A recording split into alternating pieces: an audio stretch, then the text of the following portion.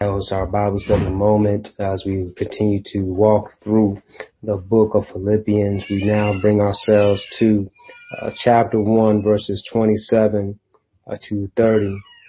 And Paul's cry and an exhortation encourage the church in Philippi to strive to live in as unity and love as citizens of heaven. And I believe it's definitely appropriate at this time as we are striving in our community to see how we ought to live as loving, caring human beings, as citizens, realizing that we should be one, we should be united, working together collectively for justice for all people to be treated equally and seeing equity in services being provided in our community. And so we can see some progression made that way. Hopefully we can continue to see progression made that way, that justice truly can be blind and be fair. But one thing to be in mind that we can know as we are citizens of heaven, that we serve a God who is just, who is righteous. And may we look to him for guidance and direction of what justice looks like, what peace looks like, what love looks like, from the great example he's given us through our Lord and Savior, Jesus Christ. And so with that in mind, we want to pray and continue to study his word, and may we continue to grow. Father, Lord, we ask you to continue to bring forth healing. We ask you to continue to comfort us in this time of pain and discomfort, so many lives lost, so many hurting. And Father, we just are desperate for healing, reconciliation. Father, we ask you to give us guidance and wisdom that we can be the change agents for change. May this not be just a moment, but may this be a movement of change and revelation and healing happening, that we can truly be a country of freedom and liberty.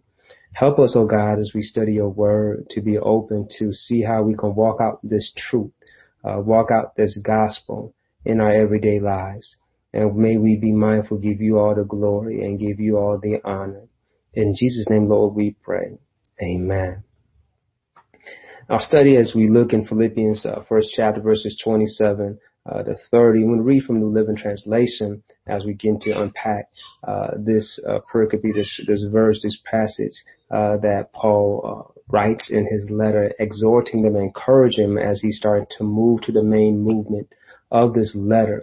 So it's important that we grasp the content of this part as we further unpack this letter of Philippians. It reads in New Living Translation, above all, you must live as citizens of heaven, conducting yourselves in a manner worthy of the good news about Christ. Then whether I come and see you again or only hear about you, I will know that you are standing together with one spirit and one purpose, fighting together for the faith, which is the good news.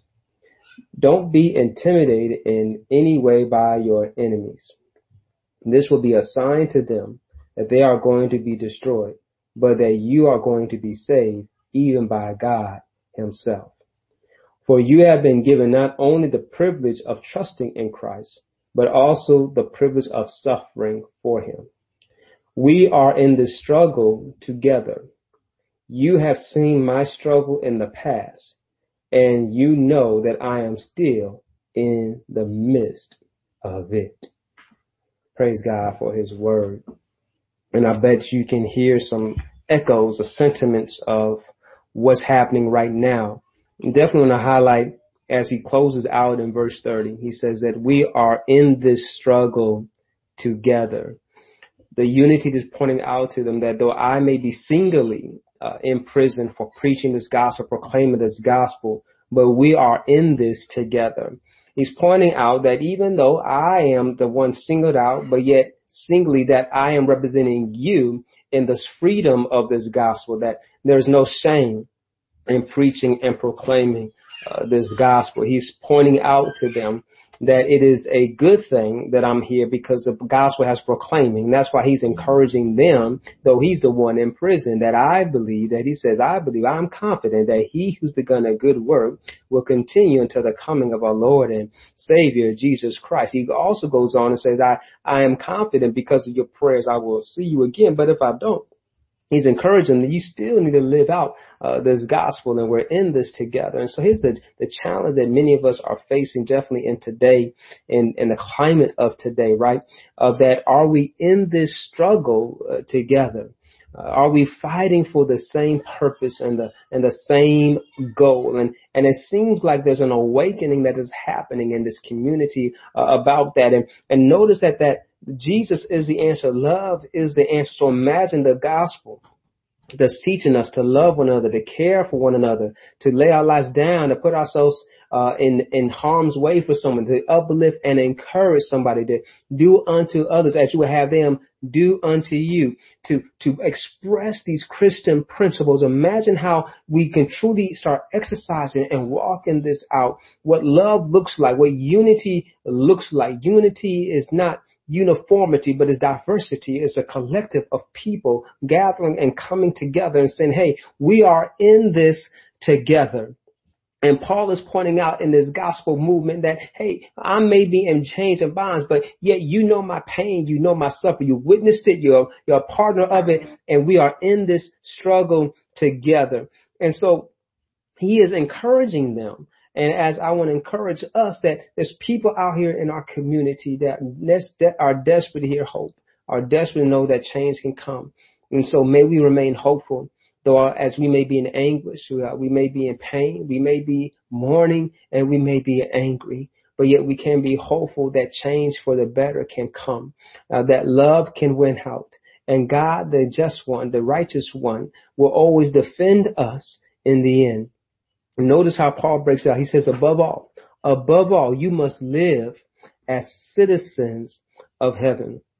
And so I want to highlight again, think about what it means to be a citizen. This word is used basically, be another translation as another New American Standard. It says, conduct yourself worthy of this gospel. And so basically it's saying that to conduct yourself or to be as a citizen is basically one that is living a life that is representative of where you live. And to the Philippians, it means something special because they are citizens of the Roman Empire. So they understand that, and Paul understands that too because he is a citizen of the Roman Empire. And he understood what it meant as a citizen to have his rights violated as a citizen. And that's where we pick up in Acts, the 16th chapter in verses 37 to 40, when we see the account of what happened to Paul and Silas when he was visiting the Philippians. He says that in verse 37 to 40, New Living Translations. But Paul replied that you have publicly beaten us without a trial and put us in prison, and we are Roman citizens. So now they want us to leave secretly. Certainly not. Let them come themselves to release us. When the police reported this, the city officials were alarmed to learn that Paul and Silas were Roman citizens. So they came to the jail and apologized to them.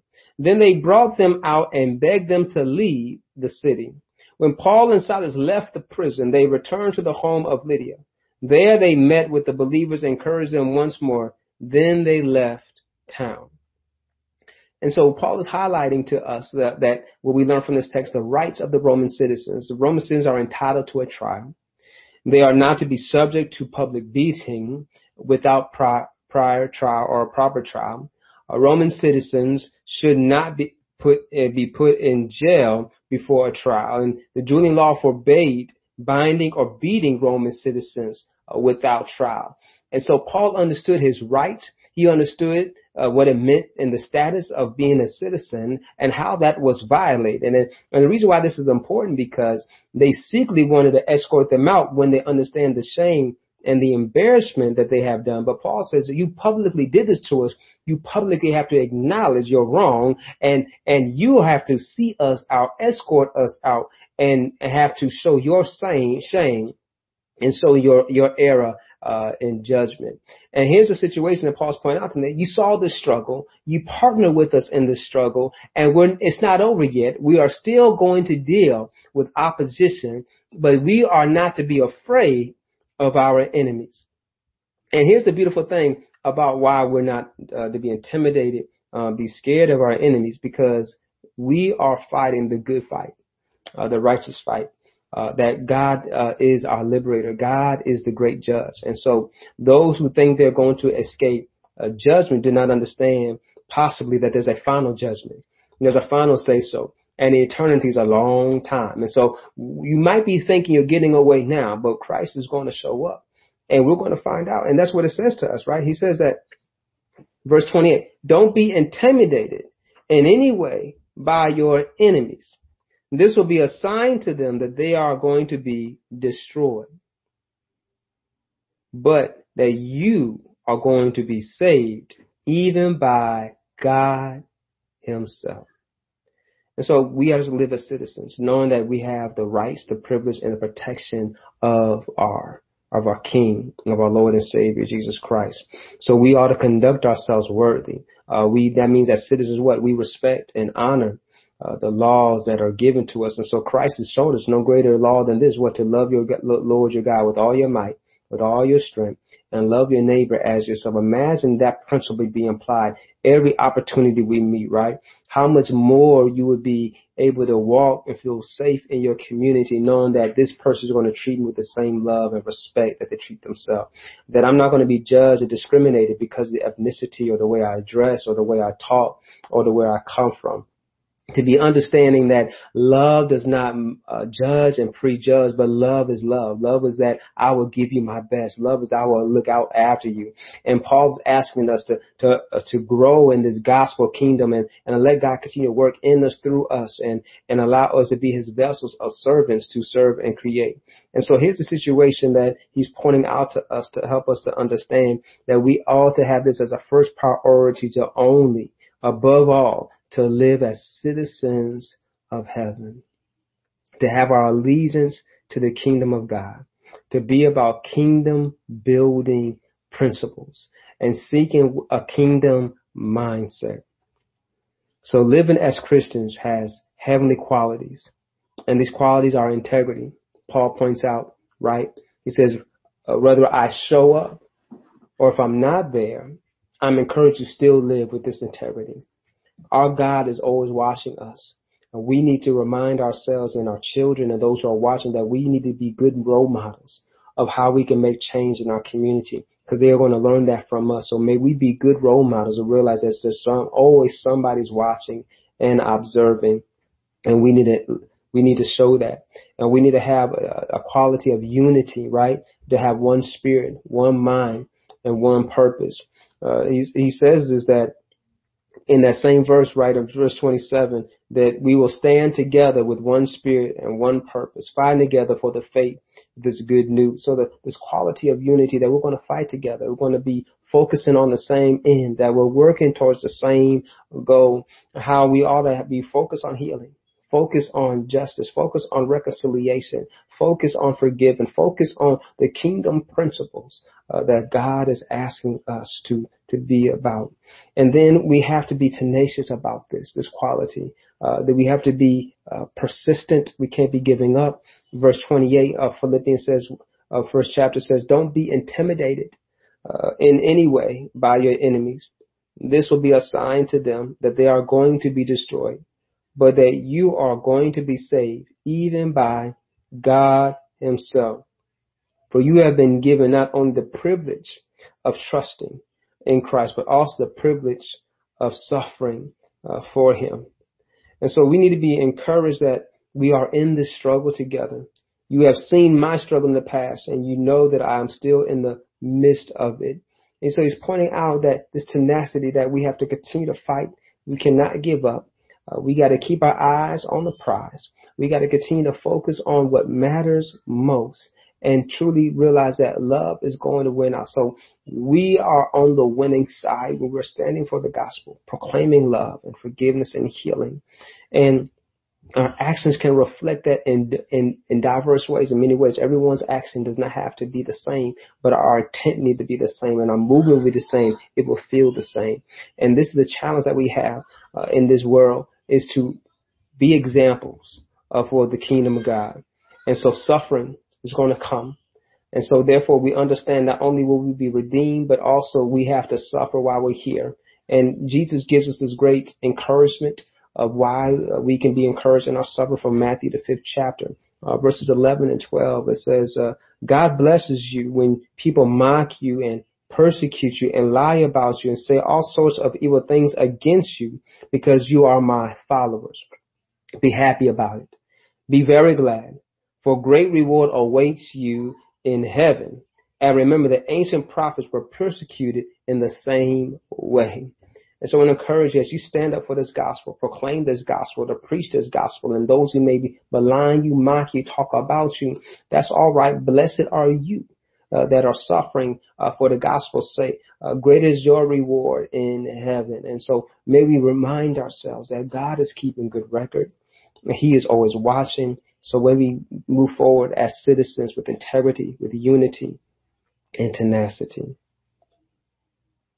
And so I encourage us to continue to pray, continue to be the change we want to see, continue to preach and proclaim love, mercy, forgiveness, and healing as we speak truth to power, as we proclaim what needs to be done and partner with people, have honest conversations as we want to see healing and start talking about what love looks like, what equality looks like, and help them understand what the gospel message shows us what love and equality looks like. How Jesus went to the least of these, how he was about building and uplifting, and how much more we need to be doing this right now and see healing coming in our community.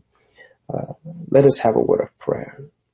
Mighty God, we asking for healing and transformation. And Father, as we are convicted by our own ways, change us, transform us, that we can be men and women of God, Lord, of integrity, that we work towards unity, that we may be tenacious in our effort to proclaim your gospel, to walk out your gospel. And may we continue to do this, knowing that you are the great judge and that you are watching us and you will guide us and you will protect us. And though we might be suffering, may we go through, may we be reminded that greater is our reward in heaven than here on earth. Guide us closer into your presence. Help us, God, to reach out to those who need to hear a word and encouragement. And may we work together to see healing and unity, proclaiming the gospel and seeing many more come together. In Jesus' great name, Lord, we pray. Amen. Thank you for joining us for this Bible study moment. I encourage you to continue to open up, have honest conversations, and maybe we see towards healing and unity, knowing that Jesus can lead us in this way. We'll encourage you till the next time. Jesus loves you, and so do I. God bless you, and thank you.